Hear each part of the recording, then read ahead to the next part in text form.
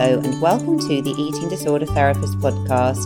This is a podcast to help you find peace with food and overcome disordered eating. And I'm Harriet Frew, aka the Eating Disorder Therapist. And I'm so excited to share with you all kinds of stories, tips, information and guest interviews to help you on your journey in finding peace with food. So thank you so much for listening today. Now today I am talking to internationally recognised eating disorder expert and nutritionist Melainie Rogers, who is founder and CEO of Balance Eating Disorder Treatment Centre in New York City. Melainie is a professor in the Department of Nutrition and Food Studies at New York University. She is a certified eating disorder registered dietitian and supervisor, and she is the founder and CEO of Manhattan-based Balance Eating Disorder Treatment Centre, now Joint Commission accredited as a Centre of Excellence with a facility receiving the Gold Seal of Approval, an internationally recognised symbol of quality and safety in behavioural health care.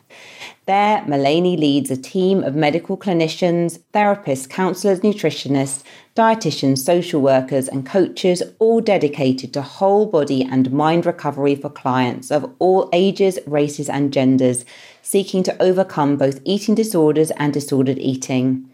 And among Melainie's many affiliations, she is founder and past president of the New York City chapter of the International Association of Eating Disorders Professionals Foundation, an advisory board member at the Center for the Study of Anorexia and Bulimia, and a former board member of the Binge Eating Disorder Association. Renowned for creating unique treatment and recovery programs derived from a philosophy based on the principles of intuitive eating and health at every size, Melainie regularly presents internationally on the latest scientific research and treatment paradigms within the eating disorder recovery community. Balance eating disorder programs utilize an integrative therapeutic approach that incorporates evidence-based treatments into individualized recovery plans that include behavioral therapy, nutrition counseling, group therapy, and meal support to empower clients to develop a sustainable, neutral relationship with food, body acceptance, and positive self-esteem. So I'm really looking forward to speaking with Melainie today to hear firstly about her journey into eating disorders. I'm keen to hear about all the different research that's informing treatment and support of people suffering with eating disorders. And Melainie will also talk about the treatment approach at Balance Eating Disorder Treatment Centre and how this uniquely supports people in their healing. Let's get to the conversation. Hi, Melainie. Welcome to the Eating Disorder Therapist podcast. Hi there, Harriet. It's a pleasure to be joining you today. Oh, so Melainie, and can I get you firstly, please, to introduce yourself to the listeners? Absolutely, yes. I am an eating disorder specialist, a registered dietitian, eating disorder specialist and supervisor. I'm Australian, as you can probably hear from the accent, and I've been living here in New York and working in the eating disorder field for the last 20-odd years here in New York, and I opened my own outpatient eating disorder treatment centre here about 15 years ago. That's kind of how I spend my days, is helping people on their journey to recovery. And I had my own lived experience with an eating disorder early in my 20s. So I come at it from a lived experience, but also clinical training. Okay, well, thank you for sharing. And Melainie, I think what really struck me when I was just reading about sort of all the work you do is you've obviously had a phenomenal impact and influence in the eating disorder field with treatment, research, advisory kind of level, etc. And I was thinking, this has got to be someone, I think, as you've just sort of mentioned, really, that is sort of driven by something, really by a real kind of passion and purpose. And you say you have your own lived experience. Is that what sort of initially brought you into eating disorders? Not really. It's funny, isn't it, how these things can work? Not really. And I think really, Harriet, it was because I wanted to go into nutrition before I developed an eating disorder. And I was thinking more preventative. And then I developed the eating disorder in my 20s.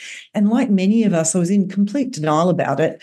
But as I started to work as a nutritionist, registered dietitian here in the States, I was exposed to disordered eating, of course, and eating disorders. And as I started to learn more and go to conferences, I realized, oh my goodness, I realized I was putting the pieces together for my own journey and realized I had a full-blown eating disorder and was in quite a lot of denial about it. From that was when I also, with working with clients, I realized I knew what was going on inside their heads. And that's above and beyond what any book can train you in or teach you. I was finding that I was developing this really intense, strong therapeutic relationship with my clients because I really got it. The hook for me was kind of the lived experience wasn't the motivation originally, but because of the lived experience, I was able to forge this really incredible connection with clients and fell in love with the field. It's kind of, the other way around, but it is absolutely a passion. Like I think a lot of us say that it's a calling, it's not a job. Yeah, and it makes a lot of sense. And I think you're not alone, are you, in not realizing perhaps that you had an eating disorder back in the day? I think it's very tricky sometimes, isn't it, for people to identify that they have an eating disorder in our kind of diet culture, wellness world that very much validates a lot of these behaviors. Absolutely, exactly. I was running marathons and getting a lot of accolades for that sort of activity and interest. And it was really a bit of a camouflage for excessive exercise and part of the eating disorder. Yeah.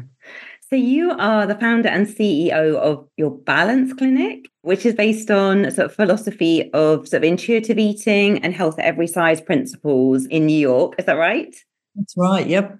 Could you tell us a bit more about balance and the different kind of sort of, more about your sort of philosophy and the different sort of treatment programs that you offer? Yeah, absolutely. So I started Balance, Harriet, 15 years ago. And just to put it in context, 15 years ago in New York City, there was only one outpatient eating disorder treatment clinic. I think we need more than one. So I started Balance. But what I also noticed was not only the absolute shortage of resources throughout the US, and I would suggest even globally, but I also noticed that a lot of the treatment centers are founded and run by therapists, which is fantastic, like yourself. But what I noticed is there weren't any or very few registered dietitians who had started clinics. And as we know, the nutritional approach is as important as the therapy approach, because if we don't get the brain back online and if we don't get the body kind of restoring itself through food and nutrition, then unfortunately the clients are really limited in what kind of deep psychological work they can do. So they're just so imperative and they go hand in hand.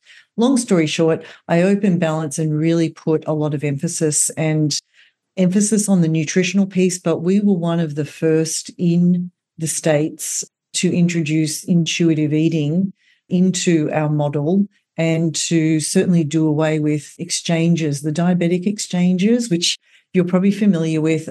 They were being used, but there was not improvisation. There was no creativity. No one was really leading the field as far as the nutrition piece was concerned to develop it further and look for different ways and approaches. That's what I aimed to do with Balance, was to really bring the nutritional piece up of equal importance. And then the therapeutic piece, I traveled for a month out in California where there's a lot of cutting edge work being done out there. At the time, they were really leading the way.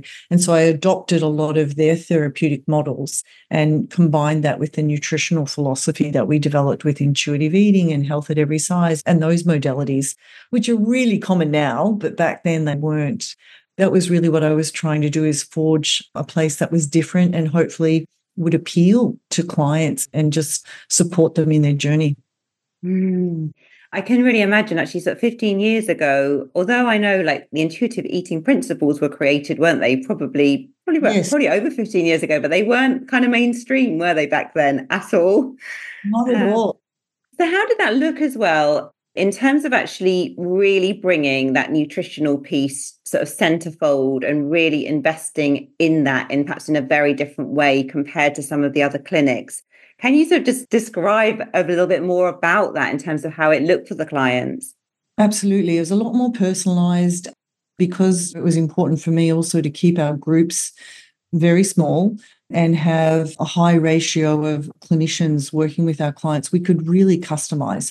So if a client comes in and they're vegetarian, or obviously with food allergies, we always accommodate, but also different religious backgrounds, we can work with kosher, we can work with all different modalities and truly customize it.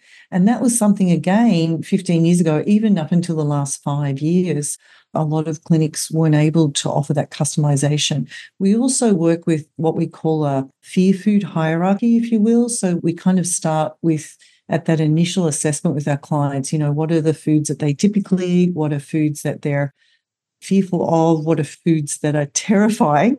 And we kind of rank from green to yellow to red. And then the goal is over time, we use an exposure therapy model. So we're trying to help the clients move through eating different foods and exposing themselves to foods that are a little bit scary so that they can increase their repertoire, their variety. And also we're focusing in on ensuring that we are able to increase a little bit of fat.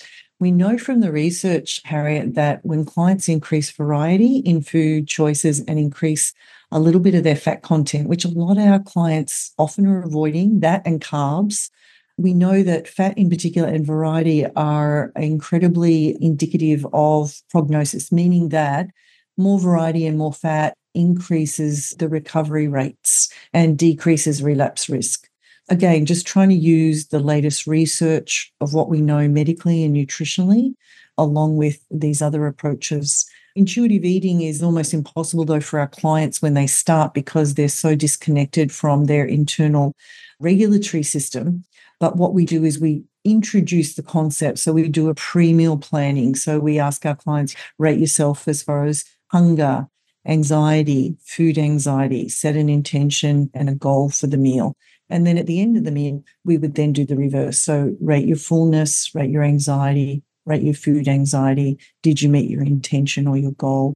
So it's very mindful in that regard. And little bit by little bit, we find that our clients, they start off guessing at hunger and fullness, but as the body restores itself and some of that regulatory system comes back online, they're better able to kind of trust some of that signaling a little bit better through that process. So we kind of get that process started, really, is what we're trying to do.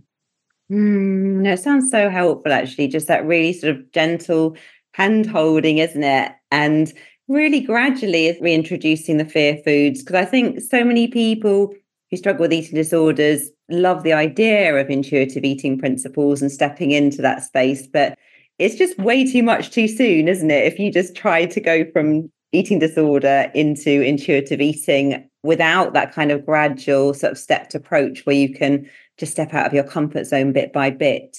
It makes a lot of sense. And I really like the way that you're sort of introducing the intuitive eating kind of model and principles in a very sort of gentle way, almost from the very beginning, even though I guess the clients aren't going to be able to say that they're not going to know if they're hungry or full, probably, or whatever to begin with. But you're sort of like just beginning to flex that muscle, I guess, aren't you? Just little by little from the very beginning. Absolutely, absolutely. And what we found here, Harriet, that kind of more gentle approach, because what we were finding is that when my clients, I was in private practice before I started Balance, and when my clients were, if they destabilized and they had to go into treatment, the model back then was also kind of almost like a force feeding. There was an enormous amount of food that needed to be consumed from day one. And I was noticing that my clients were absolutely traumatized. I think I can say that realistically, they were absolutely so overwhelmed with that kind of, it was really flooding would happen. Speaking from a trauma approach, that was where I started to really think about what are we doing? And I don't think this approach is helpful. We need to find a middle ground. So again, more nuanced is really what we've tried to do with our nutrition approach and philosophy here. And I think as well, as you're sort of saying about the customized meal plans as well, being able to kind of be flexible to clients' sort of dietary requirements and specifications, etc. I think that's just such a person-centered approach and a way of working, isn't it? Because if someone can actually really state their preferences, as long as it's not being led by the disorder, but if they are sort of genuinely vegetarian or have kind of religious requirements, whatever, you can be very responsive to that. And I think already then that really helps kind of build relationship, build safety, engagement, doesn't it, in the whole treatment process? Yeah. Oh, absolutely. Absolutely. Great phrasing there, the client-centric approach, which I'm sure in the UK, perhaps similar as well. This is kind of a newer philosophy, which sounds ridiculous that it's client-centered as opposed to the treatment center kind of knowing this is the way we do it and you fit in with our model. And we know that that just is not appealing to people and they don't feel safe and they feel infantilized, disrespected, all these different feelings can come up from that kind of an approach, more of an institutional approach. The client first, the person first, human first approach. I think for all of us, we prefer to be treated that way if we're ever in a situation and needing help and support. Yeah, you're so right. Time for a short advertisement break.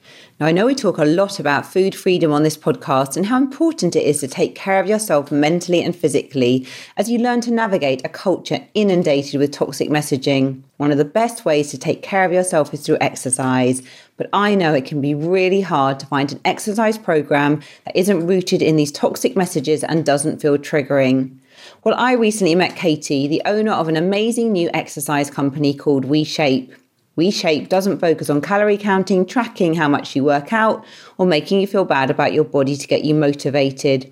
Instead, they create a customized exercise routine for you that helps you connect with and care for your body rather than feel the pressure to change it. They help you learn to set intentions that come from a place of self-care rather than self-judgment, and they support you every step of the way with an amazing community and live coaching so you can make exercise a self-care practice that helps you feel better in your body and about your body. Plus, they're giving listeners of the show the chance to try it out for 2 full weeks for free. Just head on over to weshape.com/freedom or check out the link in the show notes to get started today. And Melainie, when you went out to California then to investigate some of the different therapeutic models, and can you tell us a bit more about that and kind of what you really influenced and inspired by when you were sort of putting your program together? Yeah, absolutely. Well, I came to learn, Harriet, that the East Coast, which is obviously where New York is, the East Coast was a little bit more conservative. Psychoanalysis, this was kind of where it all started as far as for America, a little bit more conservative, whereas on the West Coast, California, LA, etc., a little bit more willing to push the edges of the envelope and explore things. So as we know in treatment of eating disorders or any medical treatment, there is gold standard evidence-based treatment modalities to follow. All those evidence-based treatment modalities were once upon a time experimental. And what we're finding with the evidence-based models is, for example, CBT, 50% of clients respond to CBT. So my question was, what are we doing for the other 50%? And I wasn't able to get any answers. So that's why I went out to California to say, hey, what are you guys doing out here? And are you seeing some really good, promising work? And again, 15 years ago, yoga was not a mainstay, or mindfulness was not a mainstay of any of our approaches. DBT, I think, was only just really starting to get some airplay. Radically open DBT certainly wasn't a concept, but that came from the West Coast as well. And then things such as drama therapy, which has its roots, I think, in Gestalt therapy, drama therapy, and just the non-verbal expressive art therapies are so important because, as we know, a lot of our clients don't know what they're feeling. That's actually a hallmark of an eating disorder for many people, is an inability to describe their true emotions or what they're feeling. So it makes sense that we should incorporate some therapies where you're not so dependent upon the kind of intellectual verbalization of feeling states, but rather can express them non-verbally, such as we said, through drama, through art, through music. So I incorporated and actively hired creative art therapists. And to this day, we always have a fully credentialed expressive art therapist on the team so that our clients get different ways of working through and getting to hopefully the root cause of what's going on for them. So that was just a couple of examples there, from yoga to the art therapies that were going on and embraced on the West Coast and yet to arrive on the East Coast at the time. Yeah, and it's so interesting, isn't it? Because these days those things sound so much more mainstream. But I mean, back in the day, I guess it was like you were kind of groundbreaking territory, weren't you? To your point, Harriet, I got a few eye rolls. People were looking at me and rolling their eyes like, oh, yoga, and now we've got all this wonderful research that supports it and the art therapies as well. And so, yeah, to your point, now it's so mainstream. And at the Balance Clinic, do you have like sort of an inpatient and outpatient programs? How does it work? We're outpatient only. So we have a full day program that's 30 hours a week, meaning that our clients come in for a 6 to 7 hour day. They do 2 meals and a snack, and then 3 therapy groups plus individual therapy and nutrition. And we also have family therapy in there. So for our clients who come in for 30 hours a week, they're usually taking medical leave from school or from work. So it's a pretty big commitment. The next level up, as you well know from us, would be a client going to residential. So they'd be going somewhere and staying 24/7.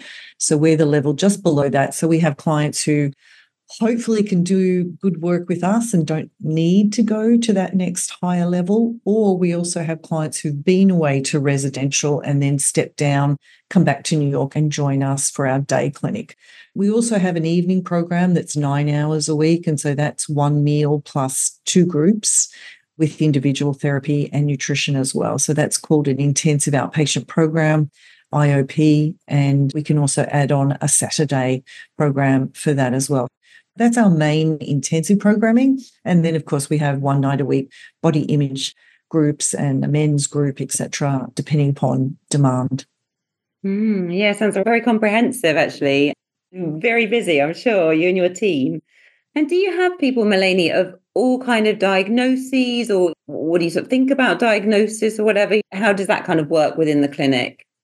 Yeah, we absolutely do. So we work with any clients, obviously, with anorexia through to bulimia, through to binge eating disorder, which is actually my area of specialty. And then, of course, atypical anorexia, which we're now finding is probably even has a higher rate of clients struggling with atypical anorexia than even the other diagnoses.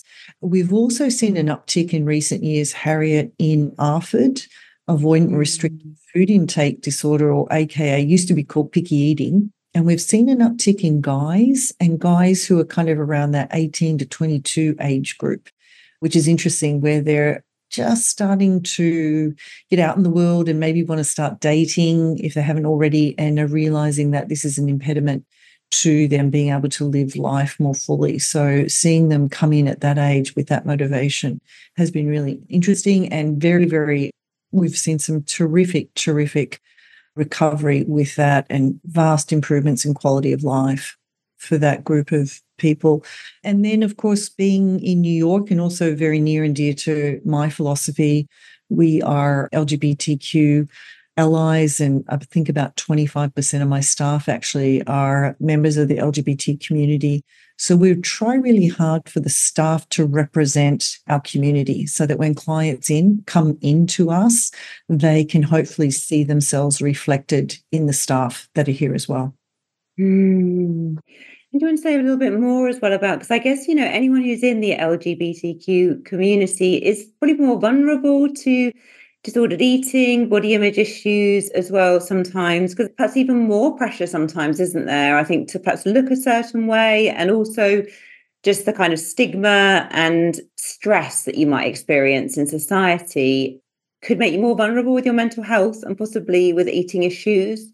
Oh, absolutely. Absolutely. It's actually astounding.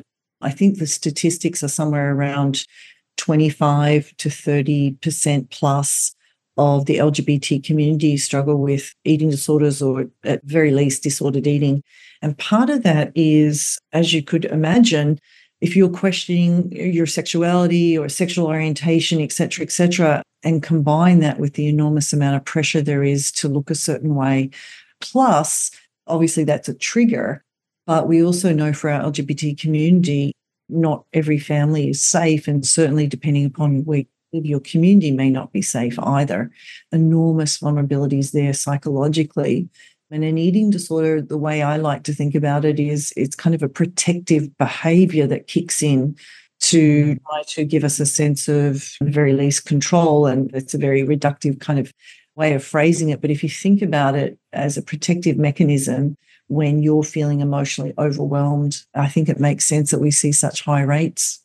Yeah, it makes so much sense, doesn't it? Because I think for so many people, like an eating disorder becomes almost like a kind of life raft or something that's safe and known, isn't it? When life is a bit overwhelming and out of control and there's a lot of difficult feelings to try and process, it can be the kind of one thing maybe in your life that you can cling on to, that control of food or control of your body. Absolutely. Yeah, you're absolutely hitting it on the head there. It's just devastating because for our LGBT community, they've got enough they're dealing with and trying to work through and make sense of, et cetera, et cetera. And then you layer on an eating disorder on top of that. It's just heartbreaking. Yeah, and incredibly hard.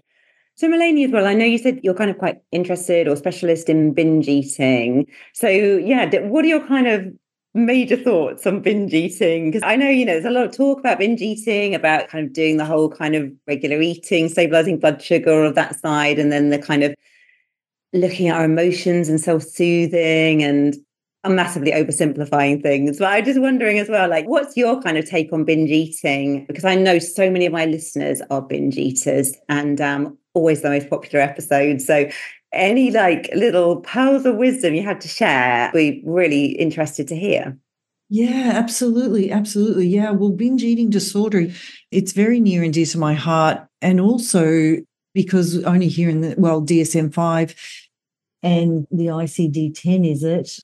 We only just got a diagnostic code here in 2013, which, to put that in perspective, I think anorexia, that diagnosis was developed in the late 70s, early 80s, and then bulimia, I think, was in 83.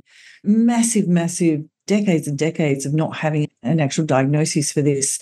Point being, I think, a lot of weight bias and weight stigma that goes around that. So for a lot of our binge eating disorder clients, many, I think about 75%, will gain weight over time as a result of that particular eating disorder. And then when we're in this very kind of idealistic beauty ideal where women particularly are, you need to be thin to be attractive, et cetera, there's just so much there with that body image and that toxicity of diet culture.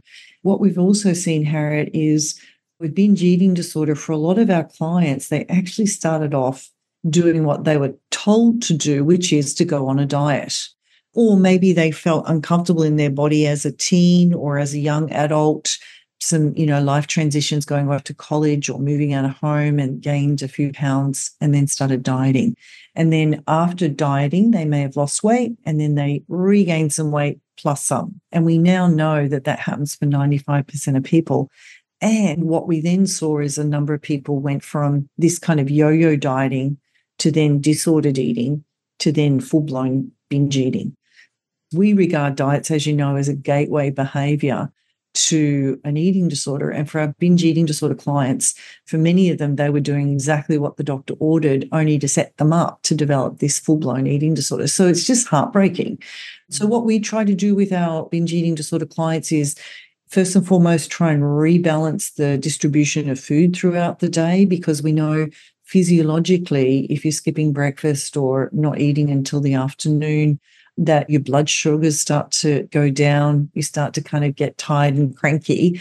And at that point, your body physiologically is going to push you towards finding food and consuming food, because every day the body needs a certain number of calories.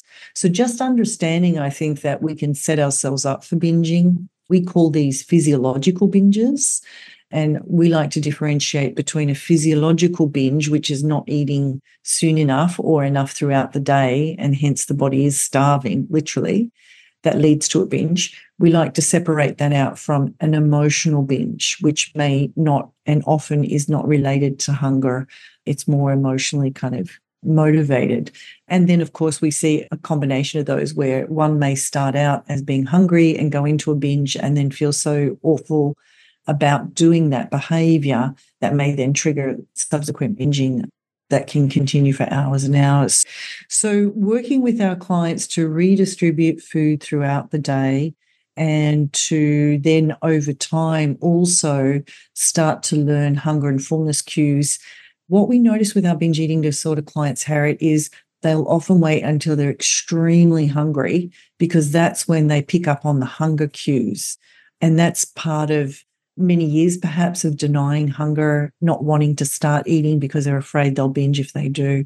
So trying to get that back, push that back a little bit to more subtler expressions of hunger and eating in a more timely way, eating more consistently. And that way we're able to balance out the blood sugar levels and the different hormones, etc., and physiologically set our clients up for more success. And I have to say, one of the binge eating disorder for adults is one of the research suggests it takes a lot longer to fully recover from than from bulimia and anorexia. And I've worked with a couple of clients now that I've been working with for, over 10 plus years. And they're at the other point, they're at the other side where they don't binge anymore. They may have an urge to, but they're able to cognitively talk themselves through it. And because they're so tuned into hunger and fullness, even if they did attempt to overeat a favorite food, they just can't. They get to a point where they're like, I'm full, I can't eat anymore, which is like a revelation to realize there's kind of this emergency brake that's actually working now. Sorry, I've thrown a lot out there, but it's just a beautiful process to help clients work through that and start to feel safe again and to trust their body and to feel safe around food again. Yeah, no, thank you. I really appreciate you sharing through that and just talking through that really helpfully, because I think it just so resonates with the work that I do with my clients. And I know my listeners as well. So they'll find that just really helpful just to kind of really have that validated. I'm so interested as well that you're saying about kind of binge eating disorder as well. Sometimes it can take the longest almost to do that kind of work to recover from. Because I think as well in services, particularly in the UK, probably more resources are thrown at anorexia and bulimia and probably less so at binge eating. So it's just not been as understood, has it, or been taken as seriously until more recently? Absolutely, yeah. Not taken seriously, confused with dieting. And then, unfortunately, as we well know, there's a lot of stigma out there for individuals who live in higher weight bodies. And there's a lot of negative connotations that are associated with that, and with people being in different body shapes and sizes that are not the beauty ideal, shall we say. There's just been so much that's been assumed, and it was incredibly inaccurate. And hence, we don't have a lot of good research yet of that. And I think just ultimately people struggling and suffering for far longer than they really should and need to, Harriet. I know as well, the thing that really frustrates me, I'm still on a lot of the kind of really popular podcasts and really excellent podcasts that we have sort of in the UK and, worldwide. I think that are really sort of spreading valuable messages and educating a lot of people in very helpful ways. Still, whenever there is a nutrition or research kind of type guest, it is always never addressing the psychological aspect of relationship with food. And I'm sort of thinking of so many of my clients, I'm sure of yours as well, constantly have this sort of wellness message, don't they? Kind of, you'll hear on a certain podcast, you just need to be intermittent fasting or being a carnivore, or I don't know, like really be sort of obsessive about your gut microbiome. And it's like an echo chamber of all these messages. And I think it's so confusing for people, isn't it, really? Because of them, when they're coming into treatment, we're trying to sort of educate them in different ways, to find much more kind of body acceptance, to have a different view of health. But still, so much work needs to be done to change the kind of collective view and understanding around eating and well-being. Yeah, oh, absolutely, Harriet. And I have to say, as you were saying that, I'm sitting here and I'm thinking, it's so confusing, isn't it? It's so confusing because how does the average consumer know if, in fact, this is a good idea to do intermittent fasting? It sounds like it's a good idea. They're raving about it and saying it does this and that. And I'm thinking to myself, I am so glad that I'm trained in this area. And even then it's confusing. But I've spent years looking at the research and realizing, no, none of these add up. None of them. When I started in the field, Atkins had been revitalized yet again. And you see this kind of cyclical place of going through what we call the macroeconomics. So, with Atkins, carbs were bad, but fat and protein, eat all the bacon you like kind of approach was all the thing. And before that, it was no sugar. I remember my grandmother drinking Tab, which was one of the first sugar-free soft drinks, I think, that came out. And we've gone through all these different iterations of the carb and the fat and protein's always been pretty high, but now it's moving away from animal protein. So now it's vegetarian or even vegan. And now we're down to the timing. So it's just another iteration of not listening to your hunger and fullness cues and biologically kind of being respectful of what your body needs. Yeah, it's just so confusing. And unfortunately, the industry being so clever, the industry meaning the diet industry, which is a multi-billion-dollar industry, they've been so clever in moving away from using the word diet. And now it's kind of, they've co-opted this word health and wellness. So it's this idea of thinking about the person holistically, but not really. It's the same stuff, just in a different cover, if you will. Anyway, yeah, enormously confusing. And the bottom line, as we well know, is that when people go on diets or manipulate their food to achieve weight loss, is that for the vast majority, 95% will regain weight plus some. And it's the additional plus gain over time that we now think actually is the biggest contributor to the medical conditions that some people can develop as a result of weight gain over time. And that's the real kicker. Sure. And that's not highlighted at all, is it? And these same people are being encouraged, aren't they? Like if they're going for a health appointment with their doctor or whatever, they're being encouraged to start another diet, aren't they? Which is then perpetuating that cycle. And actually, it sounds like worsening their health often in many cases. Absolutely. And exactly, because so many clients come in and say, well, my doctor told me I need to lose 10 pounds or whatever it may be. I think the big thing that most people don't know is that our doctors are not trained in this at all. Well, here in the States, definitely not. I don't know what you're seeing there, Harriet, but I know in Australia it's the same.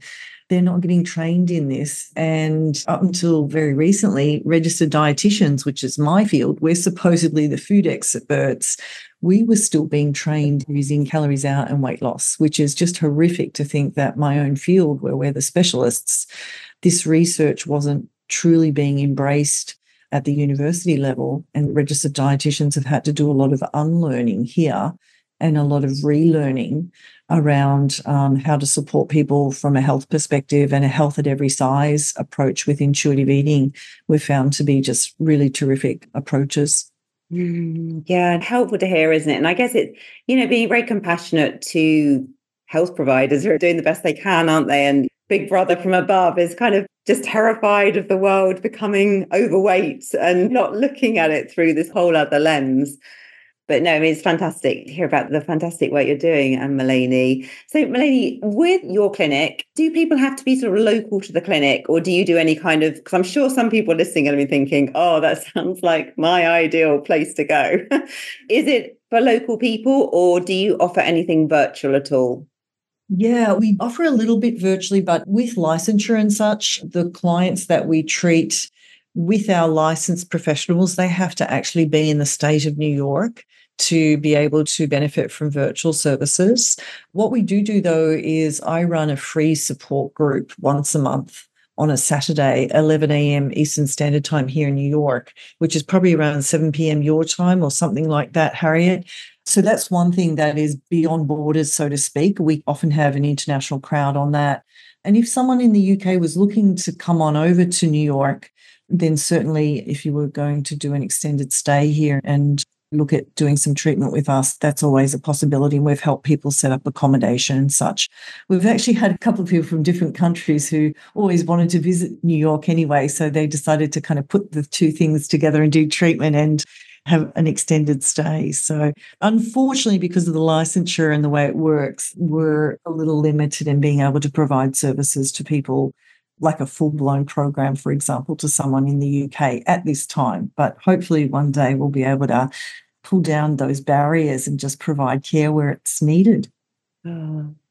So, Melainie, for perhaps people as well that are more kind of local, if they want to find out more about the clinic, how do they kind of find you in terms of like social media, the website, etc., for anyone listening who might be interested?